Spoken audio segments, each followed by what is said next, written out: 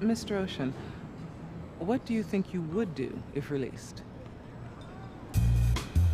Clooney is smirking like a motherfucker right now. You just can't see it because it's a podcast. Ocean's 11. When I was a little boy in the aughts, I didn't at all understand what this movie was, and when I heard the title in conversation, I would often legitimately wonder what the deal was with Oceans 1 through 10, in the same way that heretics often are confused by the non-existence of Mambos 1 through 4. My sister, a proper millennial and not a bottom-feeding cusper like me, was 13 when it came out in 2001 and saw it 4 times in theaters, as was her right, and I could have known better if I only asked her. Then when I was of age, I watched it, and I watched it again, and I borrowed the DVD from my parents so I could take it on a youth group field trip, and we could all watch it on the little TVs on the bus. And as these rewatches continued, I eventually came to realize that this glossy collection of quips, handsomeness, and bass riffs was more than the sum of its parts, was actually one of the most base-level, satisfying movies that is around to be watched. It wasn't until 2020, when I had my 100th or so watch amid the navel-gazing exercise of starting a pop culture podcast, that I started to ponder what it is about this movie that makes it just so good, and why none of its sequels, spin-offs, or imitators has come close to giving me the feeling I get when I watch it. And when I started gazing at that navel, gazing real hard, I confirmed that this is a truly special movie, with a screenplay like no other, that pulls off a few tricks no other Hollywood movie has ever pulled off quite the same way. So let's settle in for a celebration of this fun movie, and a bit of a breakdown of what makes it work. My name is Nate Perlmutter, and I welcome you to this second installment of What a Stupid Thing to Say, a show where we make outrageous claims about pop culture and then take up the thankless, humiliating task of backing them up. Today's claim: Ocean's 11, objectively, cannot be topped. You're out of your goddamn mind. Thanks, Ruben. To specify, I'm talking about the movie Ocean's 11, which was released on December 7, 2001, and was directed by Steven Soderbergh and stars George Clooney, Brad Pitt, Matt Damon, Andy Garcia, and the Julia Roberts, not the one from 1960 starring Frank Sinatra and Dean Martin, though I will be talking about that bizarre old chestnut later, this being one of the rare instances where a remake far surpasses the original. Still, why talk about a 19-year-old blockbuster in 2020? Well, the first reason is the first reason anyone is making a podcast or a newsletter or a TikTok account or what have you these days. I've got time. The second reason pertains to escape, the other thing we're all trying to do in our separately locked domiciles. We're turning to shows, we're turning to movies, and with props to Ocean's 8, which is pretty fun, this is just an area where they don't make them like they used to, goddammit.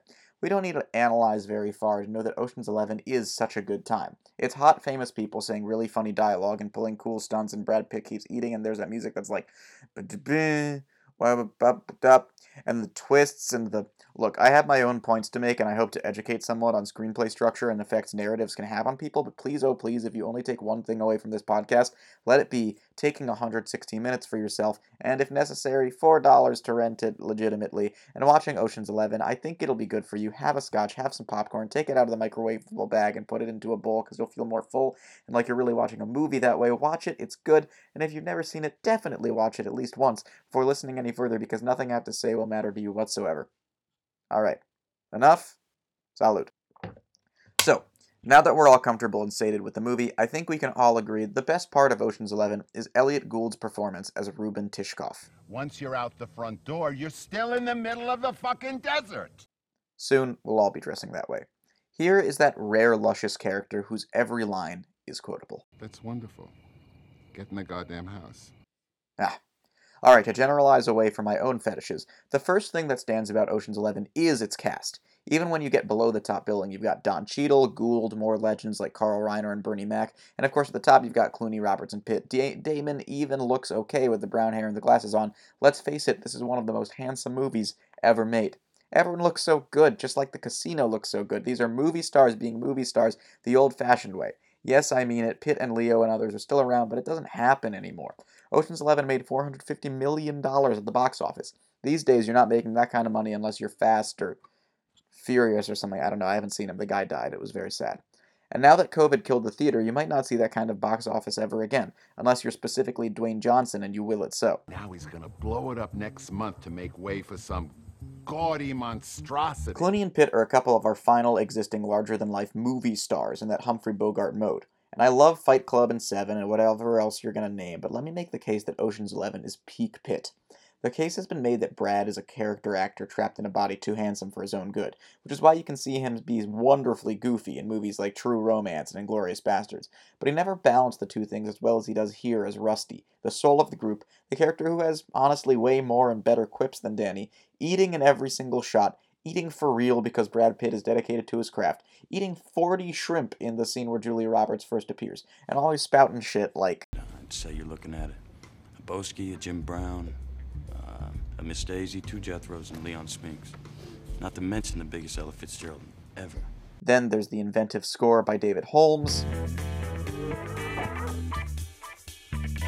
Then there's the iconic direction by Steven Soderbergh with those split screens and montages, and of course Ted Griffin's screenplay that just has so many wonderful bits, like when Basher gets caught booby-trapping and he says to his team, "You tossers! You had one job to do!" And now, that's a widespread commonplace joke. Yeah, did you know that sarcastically saying you had one job to do came from Ocean's 11? There's no published record of it beforehand. So okay, Ocean's 11 has a good script and good casting and good oral and visual elements. It's a fun movie, woohoo. But you could say that of a lot of movies. Like Schindler's List. Ocean's 11 is fun, worthwhile, a good time on this different level, though, that, dare I say it, Schindler's List doesn't hit. A certain feeling that pervades as you watch this crew assemble to rob Terry Benedict and the Mirage, the Bellagio, and the MGM Grand, getting away with it all. There's a very specific term I would apply, which is that it's satisfying. And isn't that kind of what you want out of a blockbuster movie you go see in the summer or the winter? You want your money's worth, you want a full meal. When you watch that last frame of Ocean's 11 as Benedict's bros follow Rusty, Danny, and Tess away, you close the streaming app and you're like, that was good. There, does that satisfy you, Mr. Zergo? I am very satisfied. It's not just funny, it's not just well done, it provides that feeling of completeness you get when watching a round peg go in a round hole, or the grating of cheese, or whatever there is on r/oddly satisfying. But instead of feeling that way for the length of a GIF, you feel it for an hour and 56 minutes. An IMDb trivia entry quotes Soderbergh as saying, "Ocean's 11 was my opportunity to try and make a movie that has no desire except to give you pleasure from beginning to end. A movie that you just surrender to, without embarrassment and without regret." And I did a lot of Googling and was completely unable to verify that he ever said that, and someone on Blogspot might have totally made it up, but whether or not he said it, it's dead on. So how does Oceans go beyond good to being just so pleasurable?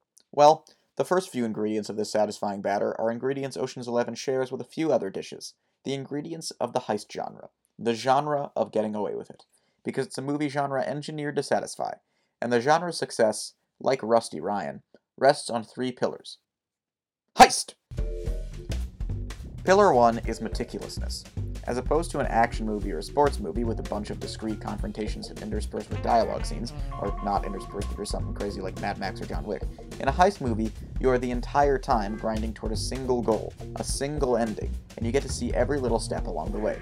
For a non-Ocean's 11 example, look at the 1969 classic The Italian Job, starring Michael Caine. You're only supposed to blow the bloody doors off!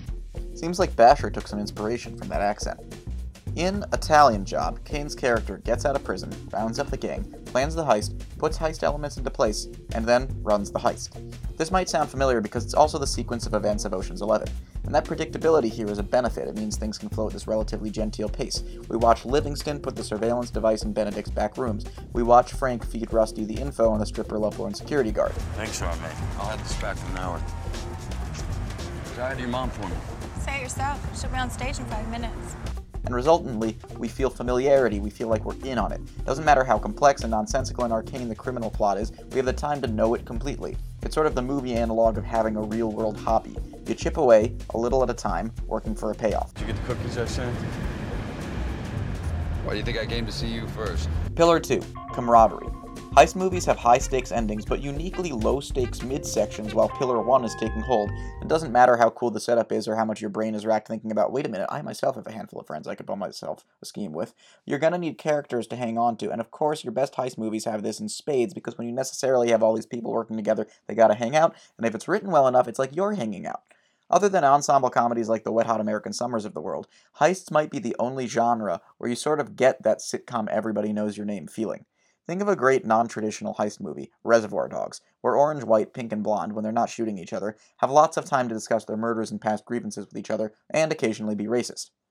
For a better example, there's this movie called Ocean's 11, which starts off with Clooney and Pitt easily pulling off Danny and Rusty's real friendship. God, I'm bored. You look bored. I am bored. And then brings the others in little by little with little character moments and shots of their chilling during the day-to-day of heist setup. 10 says he shorts it. 20. So, With Pillars 1 and 2 hand in hand, you spend an hour, 20 minutes, watching your new cool best friends do stuff. It's almost like watching How It's Made or some other educational documentary. But what those lack is Pillar 3. Pillar 3 is the last piece of the puzzle, the thing it's all building to, the catharsis, the escape, the fuck yeah, the getting away with it itself. In Ocean's 11, it all coalesces at this moment. I don't understand. What happened to all that money? Oh shit, that's Rusty in the SWAT team outfit. They have all $160 million. It's done. Regardless of whether there's a twist per se, there is the feeling of a project completed. And that's the best part of a big old task, of course. Finishing. Accomplishment. Victory. Now, of course, plenty of other blockbuster genres necessarily end in a victorious catharsis, whether a rom-com kiss, or the bad guy dying, or a food critic giving the peasant dish a stunning review. But there's something deeper the heist movies tap into, where you're not just winning, you're winning against someone, in this case Andy Garcia. You're pulling a fast one. You've proven yourself in the battle of wits. Inconceivable! It's especially helpful that these rug pull moments often need a little work on the viewer's own part to understand the plot twist, which gives the audience a further sense of accomplishment. Oh, that's how they did that. So now you're smart along with the characters. Pat yourselves on the back. And just like when Jason Statham blows a guy up or Keira Knightley lands the winning penalty kick, we might let out a triumphant yell. But in a heist movie, that yell dissolves into a smirk. In an unfair world, for better or worse, that smirk is a sought-after feeling, and only the heist gets it for you. Play long enough, you never change the stakes, the house takes you. Unless, when that perfect hand comes along, you bet big, and then you take the house. This is actually a big reason that this movie far surpasses the Frank Sinatra original. See, in the original Ocean's 11, thanks to 60s Hollywood executive meddling, they fucking lose. They pull the heist, and then one of the members dies, and the money gets accidentally cremated alongside him. I don't feel bad spoiling it because you don't need to see the movie. It's a bummer. Also has long, dull stretches, less memorable characters, and much less interesting scheme. This is a genre that is engineered to please, and it really can only do that if they get away with it. You've already lost. The money's sent out of town, long gone. And that brings up an interesting point as we try to figure out why Ocean's 11 is even better at satisfying than its heist movie comrades. Because though they were assholes and probably all voted for Nixon all 3 times, these 60s studio execs were correct that in these movies you are rooting for bad guys. Ocean's 11 2001 is actually a really acute example of this. Within the movie, we have no evidence that Danny is like a good, moral guy. He's polite, loyal to friends, competent in his chosen line of work, but good? Compare to a heist movie like The Score, where De Niro is pulling the job to help a decaying, bloated Brando on his way out of the robbery game. Or Tower Heist, where Ben Stiller is going up against a boss who's underpaying him. Even in Oceans 12 or 13, they have to pull the schemes to save their own asses and to honor a sickly Reuben. Sorry, got a little choked up about Reuben.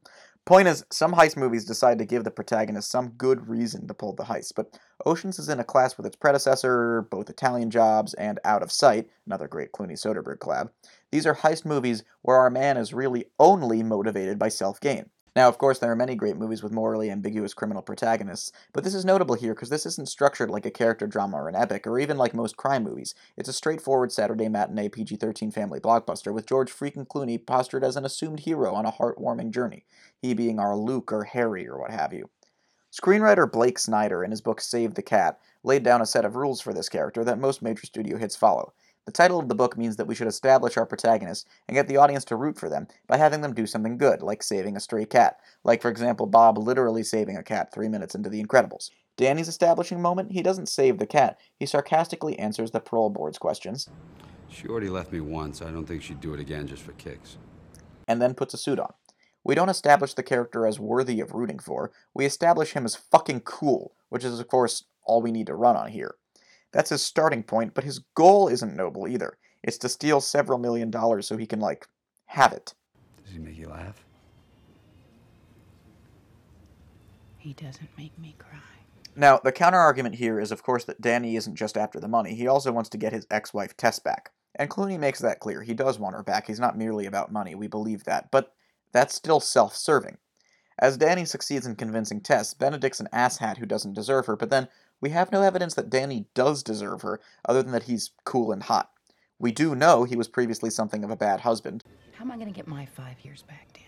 And, in fact, their eventual reconciliation comes only from the reveal of Benedict's shittiness, not from any decrease in Danny's shittiness. So Danny and Tess end up together because he is cool and hot. One valid criticism of Ocean's 11 that it unfortunately shares with so many hit movies is that its female lead is woefully undercooked as opposed to the men. Roberts never getting so much time to shine with characterization or witty dialogue as Clooney or Pitt. Roberts' best material comes, as it happens, at the very end, as we see Tess in her element, loving her husband, the roguish thief. Liar. Thief. She even gets in on the thievery in 12, and one of the things to compliment about that movie's script is it gives Roberts more scenery to chew and more great interplay with Clooney. In both movies, Danny's wooing of Tess is fun, it's romantic, but to get back to the point, it doesn't make him a better guy. Sure, he may see himself as altruistic for reading Tessa Benedict, but there is no counter-argument when Julia Roberts says, You have to admit there is a bit of a conflict of interest when you give me advice about my love life. Alright, Ocean's 11 is in a unique subgroup of blockbusters that have totally amoral protagonists. Make sense? Great. Ruben Tishkoff break. Enough monkey business. Okay, we're getting to a climax here where I stop clickbaiting and name the one special thing that puts Ocean's 11 over the top of even the best heist movies. But first, in researching this episode, I read the whole Ocean's 11 screenplay, and there are two pieces of material that got cut from the movie that I simply have to share with you, and of course they both pertain to the Holy Tishkoff. Okay, the first one is the description that's given when Ruben first appears, in Vegas, with the force of the occupation of Paris. Okay, bad example. The screenplay says, by way of introducing us to him, that Ruben, quote, has the grimace of a man in mid-movement, forever cemented on his face. Which, say what you will about our boy Elliot, but eternal constipation actually doesn't quite come across. The other cut is a line of dialogue, and I honestly wish it had been kept in the movie. It's from the scene halfway through where Ruben and Benedict stand together as the old casino is demolished. In the finished movie, they're silent, but in the screenplay, Benedict says, good to see you, and Ruben responds, go shit in your mouth. I mean, I don't think anything more needs to be said. Do it already. Okay, back to the normal thing. Ocean's 11 and other heist movies are different than other straightforward, non-challenging blockbusters about a bunch of good guys winning, because our good guys aren't good guys. So the question is, why do we respond to this? Why does this help them be so fun? Why do we love this so much as an audience? It's not necessarily that we revel in the immorality of the characters, although there's a certain extent to which we're all sort of play acting as them, being a little daring, being a little what if. But I think the more basic reason this works is ignoring issues of moral victories and weighings of good and evil, and making sure the protagonist does the right thing or learns something. Ignoring all that lets the movie more quickly get at the base animal pleasures that its premise has to offer. There's no buffer between us and the hot people looking good and being witty and pulling a scam over saxophone riffs. The movie never needs to pretend to be something it's not. Like, for this classic scene where Danny reveals he pretended he was off the job just to fuck with Linus. Yeah, but what about Rusty, the whole argument? I mean, what was that about? Oh, come on. Clooney originally had a longer serious line here about his relationship with Linus's dad, and how he brought Danny up in the thieving business, and it's very sweet, and Ocean's 11 is totally better for it being cut, unlike the cutting of Go Shit in Your Mouth, because it would have stalled and kept us from getting the goods. This movie works because it's just the good stuff, no schmaltzy filler. Whether it's good for society that we so much enjoy this amoral story is irrelevant. We do enjoy it, and I'd say, yeah, it's alright, it's cool for us all to blow off a little steam now and then, no need to feel bad. Like, picture this movie just the same, but every few minutes it cuts to Danny, like, teaching a heartwarming young boy to play football. It just doesn't have the same appeal. Maybe someday they will make Ocean's 14 and a long gray-bearded Clooney will have a soulful monologue as Danny has his final moral reckoning, but it's okay that today is not that day. Danny's a bad boy, and that means we can just have fun with him. Okay, so, recap. Heist plot plus witty amoral protagonists equals satisfying popcorn flick. Fine, but Ocean's 11 isn't alone in this. There's both Italian Jobs, there's the Thomas Crown Affair, and more I haven't mentioned here. All of them are good at providing these simple human pleasures. Well, what can be better than simple human pleasures? What's better is receiving them without any effort whatsoever. See, the thing that makes Ocean's 11 work so well, that makes it stand as the best ever of this adaptable genre, what makes it unique, dare I say, in Hollywood history, is that it has no conflict. Let me explain what I mean. The movie's great final plot twist, the one that triggers this sick Elvis remix that is the highlight of the score, it's when it's revealed that elements we thought were obstacles, like Benedict tracking Rusty and calling the SWAT team, were all part of the plan, and they've gotten away with it. This is part of a larger pattern within the movie, wherein Danny foresees and plans everything. From his jail cell at the beginning to his kiss with Tess over the closing credits, this is a movie wherein our protagonist has a goal, and then everything goes exactly as planned on his way to achieving it. For the entire runtime, our hero has certain expectations, and they are fulfilled. Sometimes it appears he has a misstep, but he's faking that. Our protagonist is never in doubt, our protagonist is never in danger, none of the characters grow or change. That should disqualify it as a narrative movie at all. A plan is hatched and then successfully followed. The end. We're supposed to need conflict, yet Ocean's 11 operates so well without. It's thus differentiated from pretty much any other movie. Because conflict is necessary for all stories, right? That's basically definitional. And here's why Ocean's 11's absence of it ends up being beneficial. Though conflict is for most things a given, if you think about it, it always brings with it some amount, however minute in, say, a comedy or a martial arts movie, some amount of unpleasantness. When we watch Pam reject Jim at the end of Season 2, or Han Solo die, it's all part of our enjoyment of the work as a whole. But in that moment, even as we appreciate artistry, we on that base level, due to human empathy, feel some sadness or at least anxiety. It's all made worth it, but we feel it for at least a moment. That unpleasantness is necessary, right? That tension, such that there can be a plot. But Ocean's 11 succeeds at having a captivating plot in the absence of conflict. As such, it never has to indulge in the fleeting unpleasantnesses every other movie has hardwired in. Especially on rewatches, which is where this movie, like all classics, really shines, there is no tension at all because the endings, the victories, are foregone conclusions for Rusty and Danny, just as they are for the audience. But Soderbergh's real genius is that feeling even carries over to your first watch. Those moments that in another movie would supply tension when you don't know what's going to happen, moments like Livingston getting lost in the back rooms of the Bellagio or Danny getting handed over to Bruiser. Jesus! Bruiser? Not until later. These moments are very brief, and where they exist, they are papered over by that propulsive David Holmes score, by the split-screen shooting that shows the rest of the 11 watching and having each other's backs, by the sheer confidence Clooney and Pitt exude every second they're on screen. And yeah, it's unrealistic that they're never perturbed, but we like them so much that we prefer it that way. Every moment that in a differently shot and acted movie would be a customary source of momentary tension is here treated like another opportunity for a smirk. Like, let's look at my favorite one-liner in the whole movie, which is Rusty's line at the end of this exchange when he and Linus are talking about how dangerous it is going up against Benedict. You scared? You suicidal? Only in the morning. Only in the morning. First of all, I want to double down on how funny and poignant and relatable that line is. And second of all, it ties into what I'm talking about here, because listen to Pitt's delivery. The line is written because it easily been delivered like, only in the morning, which would have still been a punchline, but not one that completely deflates tension. The way Pitt handles it, just with a smile on his face, makes it absolute that it's just a joke.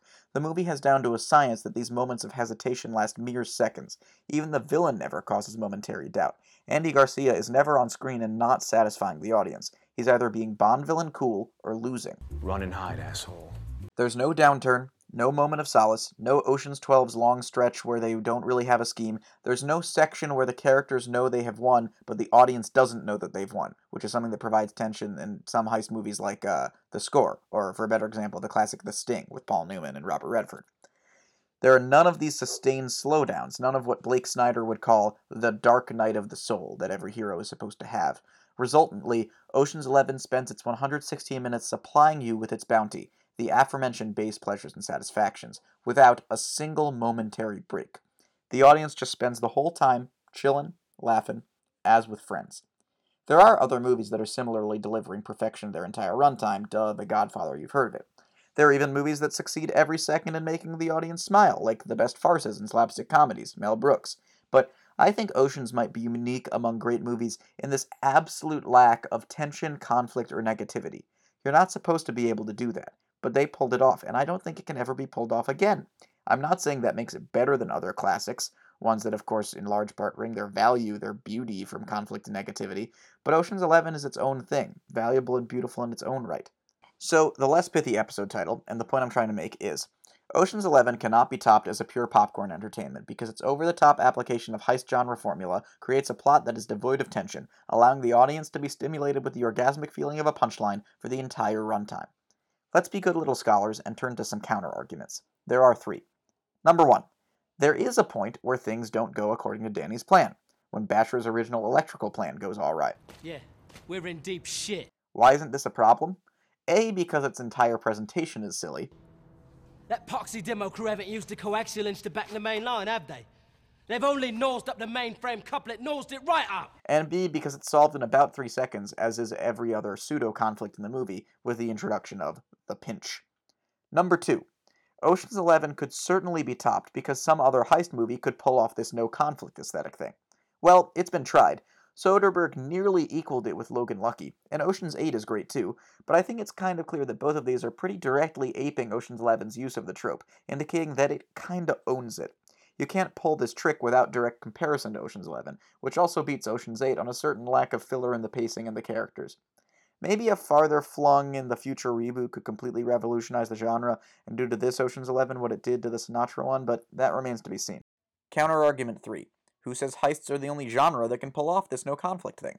Even if you accept the premise that the protagonist has to be not a hero for it to work, that still leaves, for example, Seasons 1 and 2 of House of Cards, where Underwood rises to the presidency just as he planned.